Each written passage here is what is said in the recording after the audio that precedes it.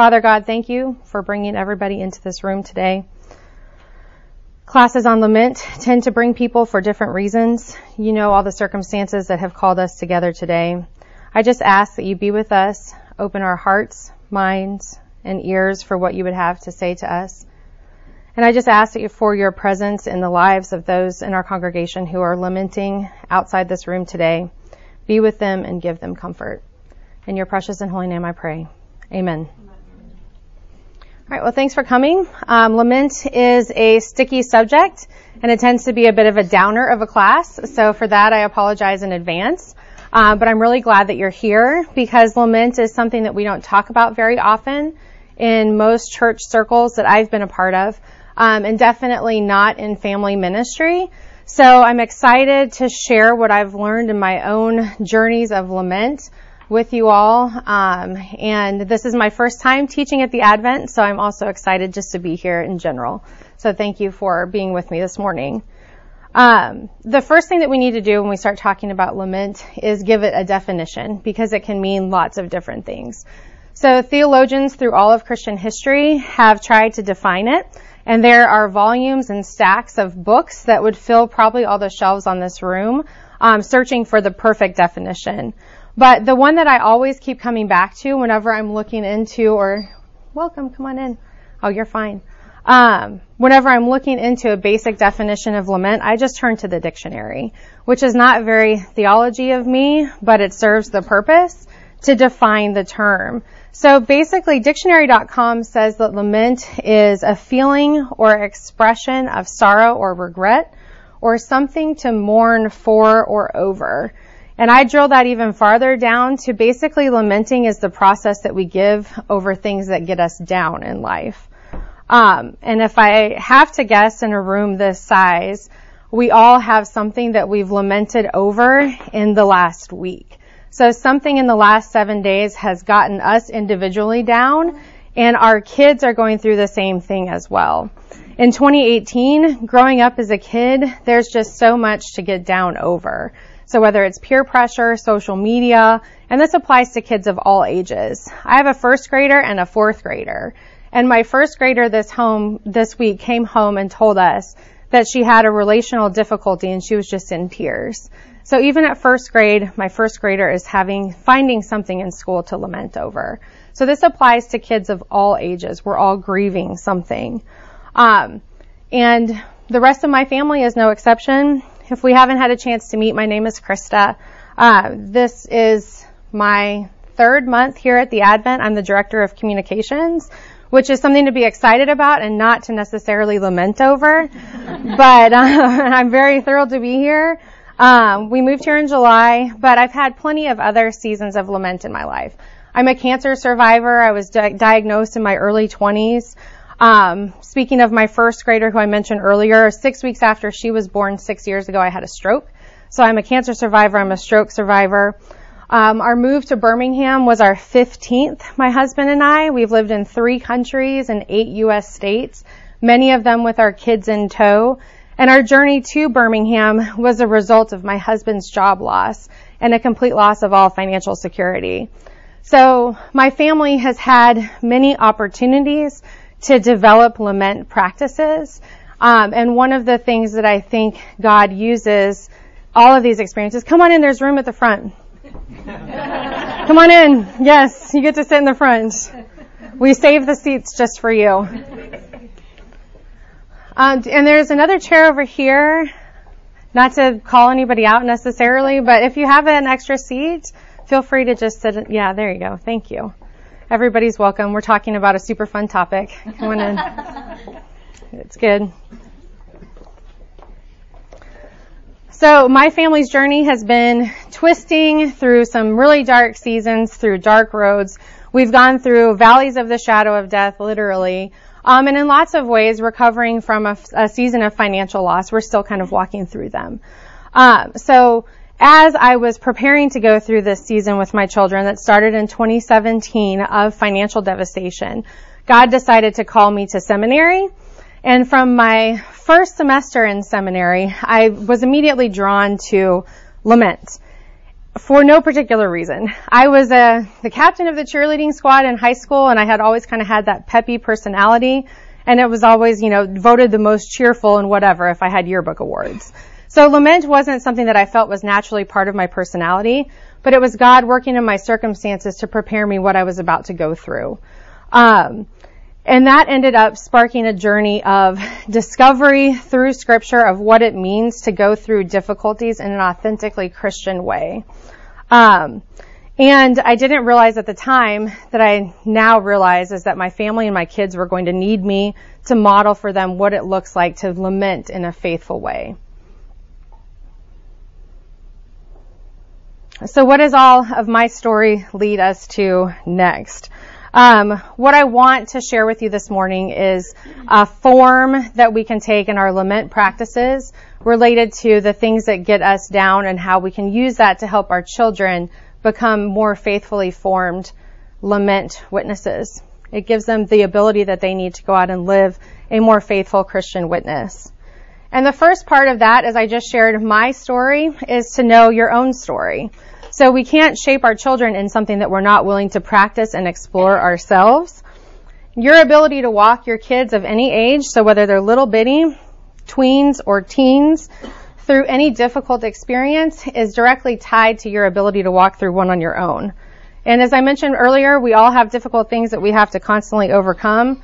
And I find as a parent, it's a lot easier for me to think about the behavior of my kids and how they're reacting to things than it even is to react myself, or to think about my own reactions, or to think about how my history influences my behavior in the present, much less how I want things to be in the future.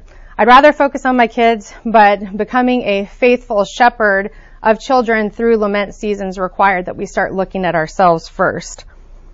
So we have an imperative to understand ourselves and understand how that posture, the posture we take relates to the posture our children are going to take.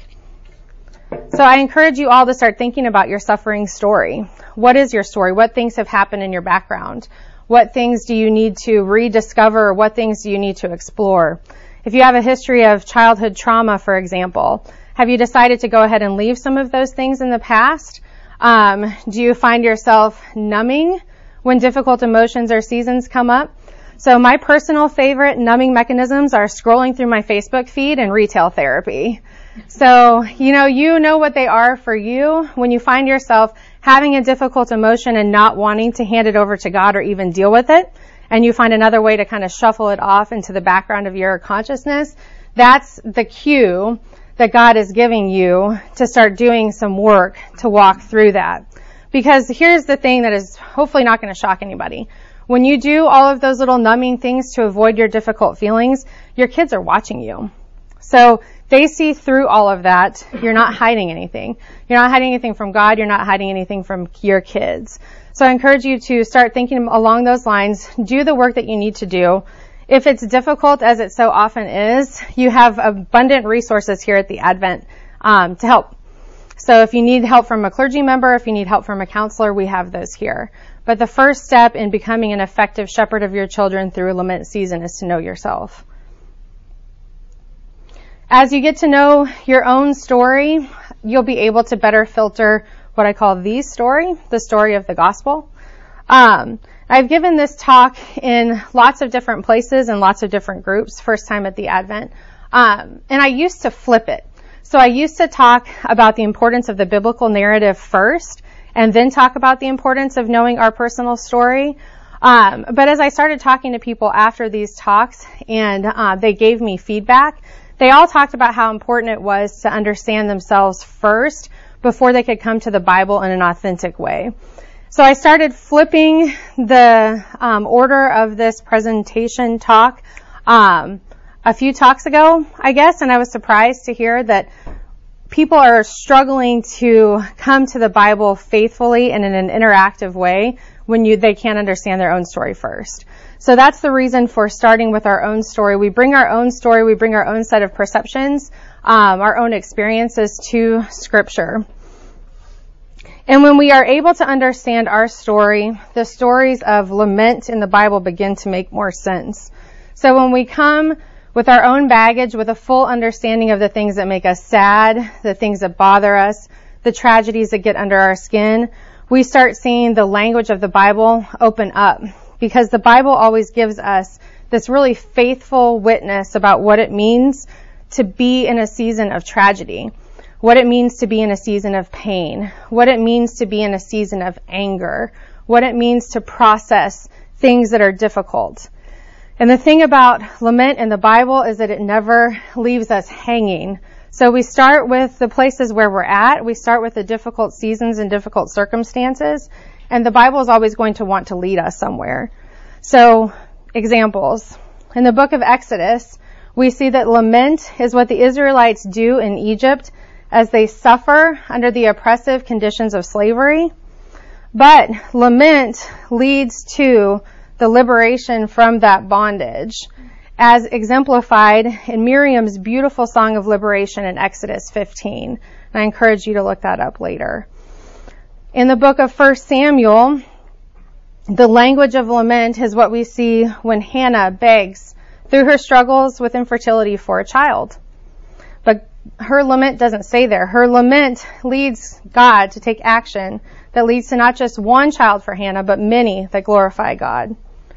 In the book of Esther, lament is Mordecai's sackcloth and ashes, his loud, bitter wailing in response to an authority figure's plan for absolute evil.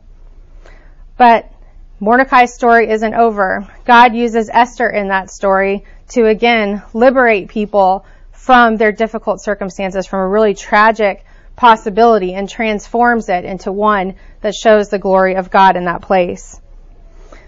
Throughout the entire book of Psalms, we read words of lament that cry out to God. We see really beautiful language in the Hebrew that just comes to God and exposes all the rawness and all the reality of what the psalmist was facing.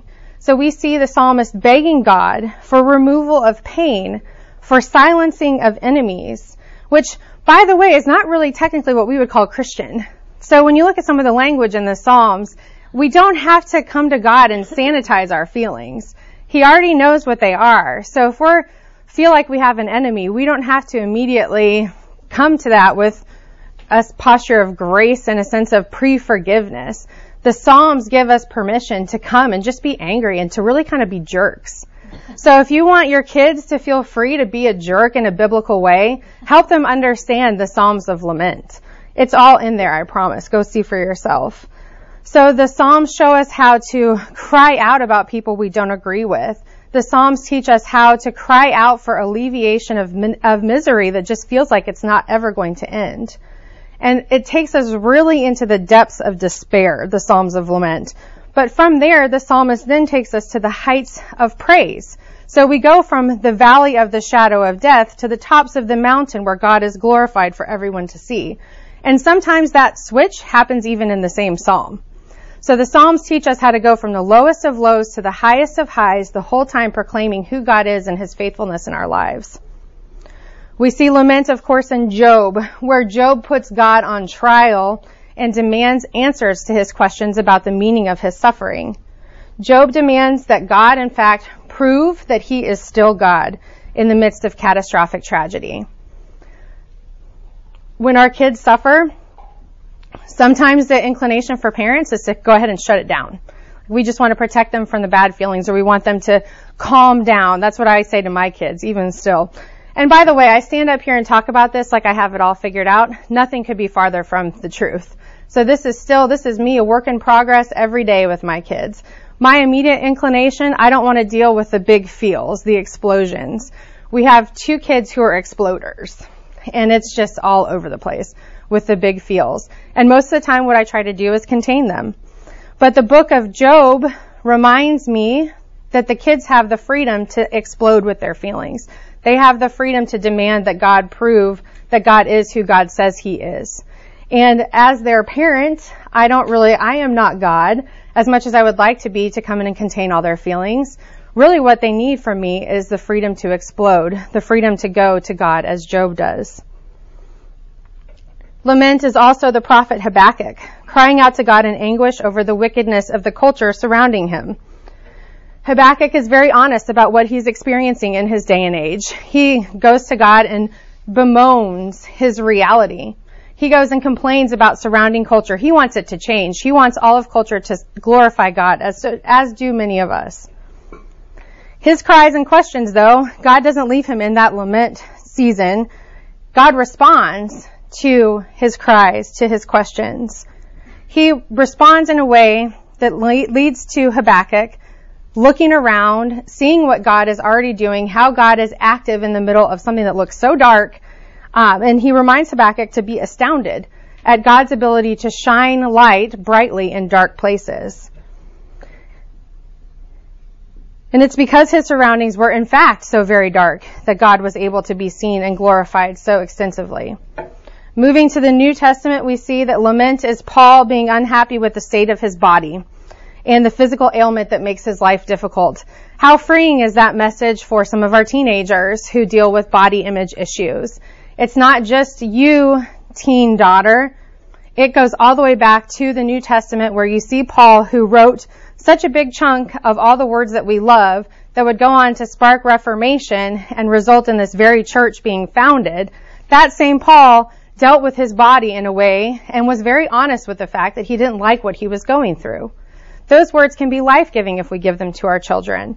And they're all in Scripture.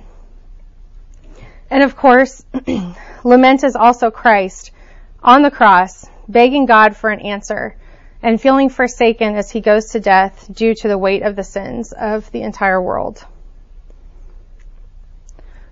But the lament on the cross doesn't stay there, of course, because the resurrection changed everything. So the resurrection meant that cries of lament become anthems of hope.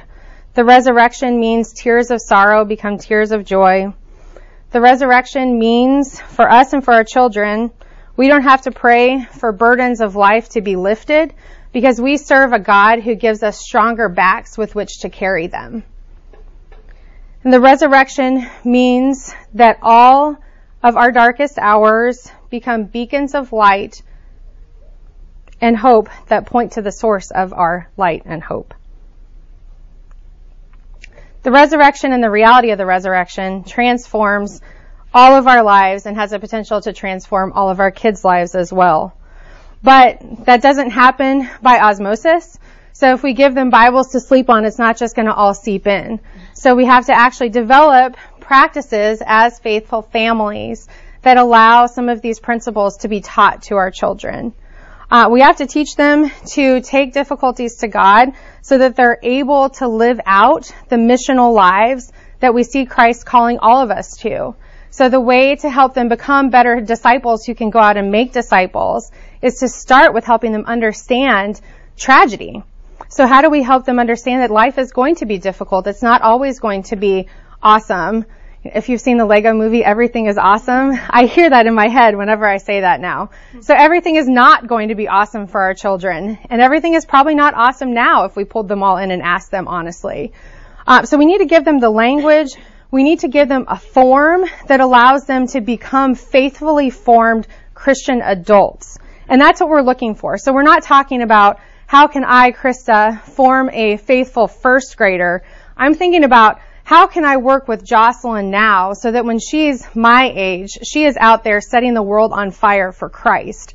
And the only way that I can do that is by helping deal with the reality of where she's at with an idea of what the end goal is in mind. So I don't tend to teach anything without some kind of set of practical tips. So this is moving now from Krista's theology of lament and suffering into Krista gives practical advice based on what she's seen. So of course this is all, I hope, helpful, but it's also grain of salt. I hope that you listen to these ideas and then take them home and do things with them that work really well for you. I've got a sheet here. I'm going to run through a bunch of resources really quickly. If you would like to get all of this by email, you're welcome to put your name and email. I'm not going to use this list for anything else other than just for this class. So the references column here, if you would like a list of scripture references, I'll include everything that I've mentioned this morning and then all of the resources. So just check which box you want, if you want. And if it stays blank, that's fine. We'll just pass it around.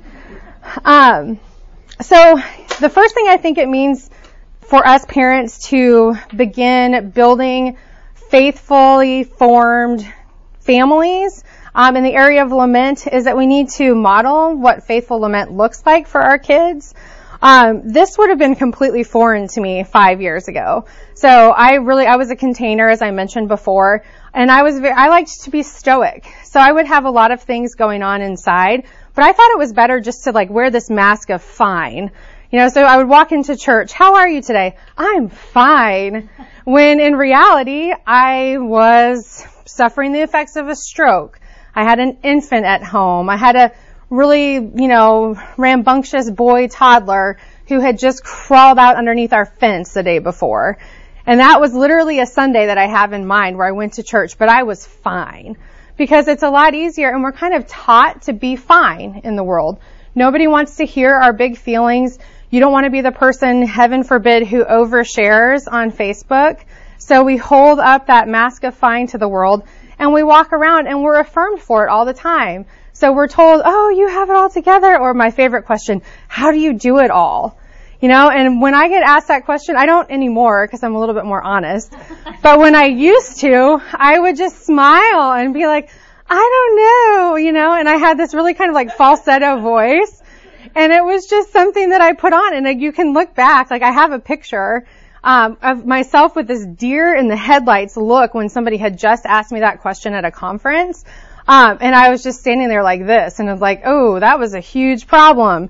But it's easier to do that because that's what our culture tells us is acceptable, even some of our church culture. And that's in the Bible too, actually. So when you see all this demonstrative and emotional response to suffering and tragedy in the New Testament, that was distinctly Christian. Because the Roman society was all about stoicism at the time. So that's where it came from. There's so many parallels between 2018 America and the Roman world of the New Testament, and this is one of them. So that mask of fine is nothing new. It's been around for a long time. But one of the reasons why the Christian community grew and flourished is because Christians were so honest about their emotional realities. So in a way that gave all of the suffering over to Christ. And that would translate into some of the lives and deaths of the martyrs in the early church. And there's all sorts of examples through Christian history where emotionally demonstrative Christians who gave their suffering experiences to God in a public way led more people to Christ. So authentically living through times of lament helps our kids grow into suffering in a way that makes them better witnesses. And as a family unit, if you have a family of 4 or 5 people doing this together, that can become transformational for your neighborhood, for the culture around you. So first thing is, suffer well yourself. So open up. As I said in the beginning, make sure you know your own story. Understand if you don't feel you can suffer publicly, why? What is holding you back? What things do you need to unlock in your own life so that you're better able to express emotionally in front of your children the tragedies that are affecting you? And the other thing to remember is that for kids of all ages, growing into suffering abilities takes time. So small things can be big things for little people. And it might be a situation where you're not particularly upset about the death of a goldfish. But if you have a 6-year-old, that goldfish may have been representational of everything that was right in the world. So as you start to get to know yourself and you get to know your kids and how they're suffering, just keep in mind that starting with a lament, a lifetime of faithful lament practice, starts with even the tiniest little things. We had a slip of paper go missing the other day that my daughter wanted to use for a craft project, and it was the end of the world for her. And, we had the flailing on the floor, and it reminded me of the wailing and gnashing of teeth, biblically, honestly, over this slip of paper. And in my mind, my first response was oh my goodness, this is just a slip of paper. Can we please go on with the day? But because God had called me to be speaking about this, and I had just written that line, I sat down with her and we talked about what she was feeling. And for her, what she was feeling as she lost this little slip of paper that seemed insignificant to me is that she didn't feel like she was ever going to be able to become an artist. So she had taken it all the way to the 6-year-old extreme, And that kind of clicked for me. Like, everything that we're going through from a suffering perspective is representational of something else. So how can we become better listeners of our kids and help them develop these practices of lament with small things? Because as they do it with small things, eventually they'll be able to know better how to do it with big things. So part of the journey for our family is that my husband and I had to reorient ourselves to create a haven in our home where all emotions are welcome. Again, this was very difficult for me because I was a stuffer in a container. But we started looking at how does God want our family to suffer well? And what we realized is that we needed a place in this world where we could come in and let all of our emotions out. Because we do have to, go to work and be in school and not have all of the feels all the time. To some extent, we do have to do things that are socially appropriate and contain ourselves. But when we get home, we need a place to be able to express those things together and to God. And if you're a family of introverts, maybe that's a little bit easier, but my family is all extroverts. So we need a place where we can come and process things externally and talk all of it out. And we want our home to be that place. Because we realize if we're not giving our kids that haven at home, they're going to take their emotions other places. And that's where you start seeing the development of disordered thinking. So we don't want our kids going to their friends. We don't want kids going to cultural influences to process their disappointment. We want them coming home, having an honest place in which to express the things that they're feeling so that we can help them deal with it in a biblical way. And deal with it is also not appropriate. Help them understand it in a biblical way. And again, that just goes back to being completely transparent, my own issues with dealing with lament, even after walking this road for a while. So I still think in terms of dealing with it. But what we're wanting to do is we're wanting to help process all of these emotions in a healthy and biblical way. Part of that for our family is also learning to let crying be okay. So, again, my family background, you guys are getting all the baggage. Don't cry was what I heard from my parents. So, be tough, don't cry, whatever's happening, just kind of contain it. How do we give our kids more freedom? How do we look to the biblical witness and say, people are crying all the time in the Bible. People are wailing and sobbing and weeping and flat on faces. So how can we take the biblical witness and give that to our kids and say, you know what? Yes, this is a very difficult thing. Your slip of paper is gone. This is very disappointing. Your goldfish has died. We are devastated. The hamster has gone. We had a friend who has said that they are no longer our best friend. We had our first breakup. Our hearts are completely shattered and broken. As adults, we give our children a tremendous gift when we let them experience the emotions they're experiencing, and we sit there and practice the ministry of presence with our children as they're going through a time of suffering. No matter what level they're at, no matter what our perception of the suffering is, it means something to them. We also need to be faithful family formers of lament practices. We need to cultivate courage. So during hard times and before the hard times even start, how do we help developing courage as a virtue in our households? One of my favorite ways to do this is following Ephesians 5:19, speaking to one another with psalms, hymns, and songs from the Spirit. So developing some kind of a family song-based worship practice has been really beneficial for me and for other families I've shared this with. Basically what you want to try to do is create a song-based atmosphere some part of your week. It doesn't have to be anything super formal. We started this 2.5 years ago, I guess now, and I started with a 10-second prayer, a reading of a psalm, and then a song. And we did the same thing every day for a week, and then we would switch the next week. So I would just rotate. Now, my kids love it so much that basically we sing songs until we get to school. So it's about a 20-minute thing. It kind of grew over time. But start by just planting the seed. If you can do one psalm, if you can do one prayer, if you can do one song that you pick for an entire year, whatever works best, just get started. The songs, if they're biblically based, will help ingrain the words of Scripture in your kids' heads. And when you tell them, this song is for use when you are going through a difficult time with a friend at school, and repeat that every time you hear the song is going to stick in their head, and when they go through a difficult time at school, they may or may not just start humming that in their head. They're going to start hearing it. So it's the repetition and the choice of song that matters. It gives your kids the vocabulary that they need within themselves to be able to start drawing on those resources when you're not there with them. Some resources that I like for this kind of thing are Seeds Family Worship. So if you haven't heard Seeds before, it's all biblically based. The songs are pretty catchy, so they don't sound cheesy. This is being recorded, so I don't know. Maybe I shouldn't mention that necessarily, but I love all scripture-based music, but I really love Seeds. It's awesome.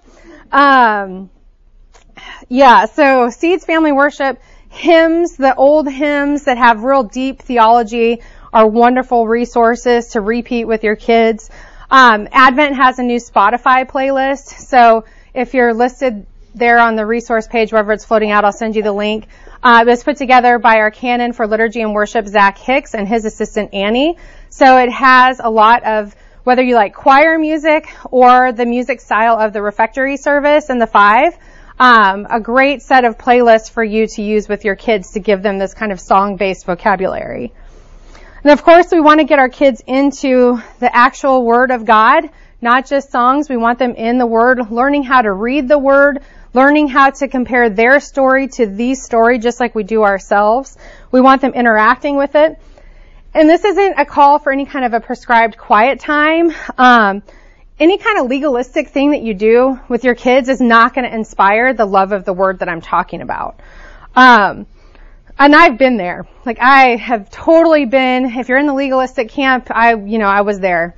And, my kids probably still have a little bit of sensitivity in that area because I was so diligent and militant, really, about, enforcing this very strict quiet time.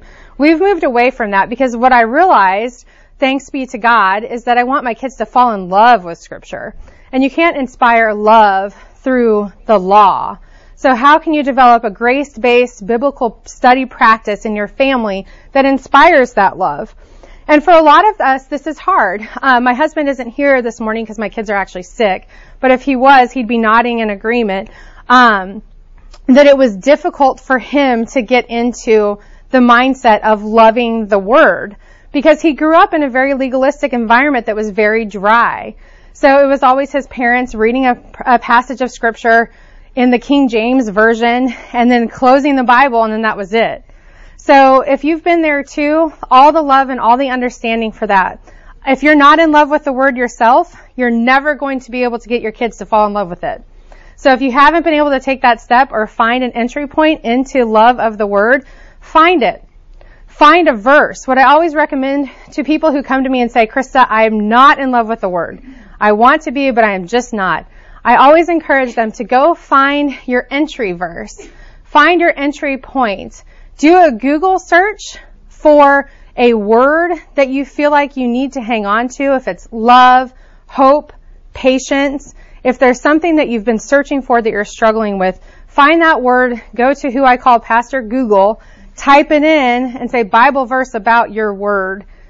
Read the search results, you'll get a ton of them, and find whatever catches your eye. Pray for the Holy Spirit's guidance. Let that be your verse. And if that verse, you find one that you love, and I hope and pray that you do, let that be your entry point. Fall in love with that verse. Fall in love with the verse and then show your kids that you love this verse. Talk about it for an entire year if you need to. Do word studies on every single word in the verse. Figure out what's going to click for you. And I haven't recommended this yet in any group and had anybody tell me that this didn't work. So if you try it and it doesn't work, email me because I want to hear from you and we can talk about that. But for most people it does. So find a way to fall in love with the Word. Talk about the Word that you've fallen in love with your kids. Start developing that sense of this is a guide. This is something that we want for our life. This is spiritual nourishment that prepares us to go through difficult seasons. And an easy way to do that if you're looking for some kind of a curriculum set, I really like the New City Catechism. So the New City Catechism has 52 different questions and answers about what it means to live an authentic Christian faith. It's an excellent resource that gives you some scripture starting points. So if you want something that's easy to do over 52 weeks, or if you want to take one every year, the next 52 years, that would be fun. It gives you and your family something to do in a tangible way to hang on to that's more curriculum based, which I am not against because I love curricula. I love it. So you can go either finding your own organic search path directly to the Word, or find a biblically based, gospel-centered curriculum that can get you in there. But either way, try to find something that gets your family into the Word. And pay attention to your surroundings in your home. What's on your walls? What's on your living room? In your living room, on pillows in your kitchens. I kind of look at the space that surrounds my family as a set of missional opportunities. So how can you make your walls scripture-oriented in some way? Now, this is easier than ever right now. So again, going back to Pastor Google, go to Pastor Google and type in your verse that you've just found, and then type in home decor. And you're almost immediately going to, again, find multiple search options and purchase options for home decor that matches your verse. So take your family on some kind of a journey to a verse and then create that. And if buying home decor is not your thing, that's totally fine. Put it on a sticky note, on bathroom mirrors, on your refrigerator, in your car, in your kids' lunch boxes. So you can find a way to surround them with a word that doesn't require necessarily being in some kind of a legalistic study rhythm. So think holistically, think about the atmosphere you're creating around your family. Finally, you want to start making sure that you are nurturing their resilience. So when difficulties come up, practice lament. So when they come home with a difficult story about something that happened at school, sit down and go through a psalm of lament. Talk about Job. Honestly, tell biblical hero stories. So we talk about Moses and how wonderful it is that he liberated the people, but Moses was insecure about a speech impediment. He was so insecure, he told God no when God said, hey, I want you to go liberate the people. He's like, nah, I can't do it. I'm not good at public speaking, so you're going to have to find somebody else. Insecurity 101. You have a child who's insecure about something. Hey, guess who was also insecure? Moses didn't feel like he could go out and give a speech. So it's totally normal that you can't either, and it's okay to be frustrated and a little bit sad and nervous. Tell the story of, with older children, the end of Noah's life. And if you don't know what I'm talking about, go look it up. We have all these biblical heroes that we hold up as these paragons of virtue, and what we miss is that they have all these struggles that they go through in their life that are very human and very relatable for our kids and for ourselves. So tell the biblical stories, tell them honestly, include the rough parts. And finally, make sure that your kids are getting into community. So we don't want to go through this practice of developing faithfully formed adults on our own. Make coming to church a priority. Get into a small group. Connect with your neighbors. I think of all of our 15 moves, I can name maybe 3 where I actually took the time to know my neighbors on right and left. Help your kids understand that nobody has to go through an experience of suffering on their own. We're meant to be in community and to be gathering as a gathered body of Christian witnesses together. Make that a priority. When they have other faithful adults in their life, multiple scientific studies have shown it's a lot easier for kids to get through almost any other tragedy. Anything that goes wrong, anything that gets under their skin, is going to be a lot easier for them to go through and come out okay on the other end when they have other adults in their life. So encourage those kinds of friendships among your adult friends to pour into your kids as well as yourself. And be relentless. So I had when I was an undergrad, I had a speaking professor say that when you're giving some kind of a talk, you should tell the audience what you're going to tell them, then tell them, and then tell them what you just told them. And I don't think anybody really does that in public speaking anymore. They shouldn't, because it's kind of boring. But when you're walking your kids through a lament season or preparing them for a lament season, that is exactly what we should do. We should be telling them that tragedies will come in life. We should be telling them that their experiences of tragedy in the present are valid and authentic and real. Then as they're going through something, we make sure we tell them that the Bible is there for them, that God is there for them, that we are there for them, we love them. And then after they've come through the thing that they've come through on the other side, look at how God was faithful to us in this situation. Look at what God did in your life. Look at the courage that He developed. Look at how resilient you are. So point back to what they've come through. And this goes for kids of any age, or for even your adult friends. It is so meaningful to me, as my family and I have struggled so much in the last year, to hear people come up to me and say, you know what? I can see that God has performed so many wonderful things in your life, and even in the middle of something hard. we don't get that much affirmation anymore culturally. So tell your kids what they've gone through, acknowledge it, come up with some kind of an annual practice if you need to look back and see all the ways that God has worked wonders in your life. Unfortunately, we don't have any time for questions. I was going to open it up here. You all have been great. If you want to stick around afterward, I'm just going to sit up here on the stage and we can talk about whatever you want to. But I'd like to go ahead and end us in prayer. God, thank you for being our refuge in times of sorrow, in times of difficulty, in the times of tragedy that get under our skin and under our kids' skin. We're all here because we want to learn to form our children into faithful adults that show the world how much glory you're working right now. We want the world to look around and be amazed at what you're doing, God. And we just ask you to equip us for every good work, to keep our heads, minds, and our hearts in the work that we're doing with our children. Allow us to be the adults that they need, and allow us to be the community that they need to go out and set this world on fire for you. In your precious and holy name we pray. Amen.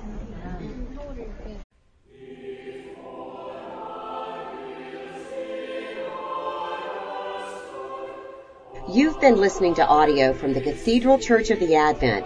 If you live in Birmingham or find yourself visiting, we hope you'll join us at one of our Sunday services. Find out more at adventbirmingham.org.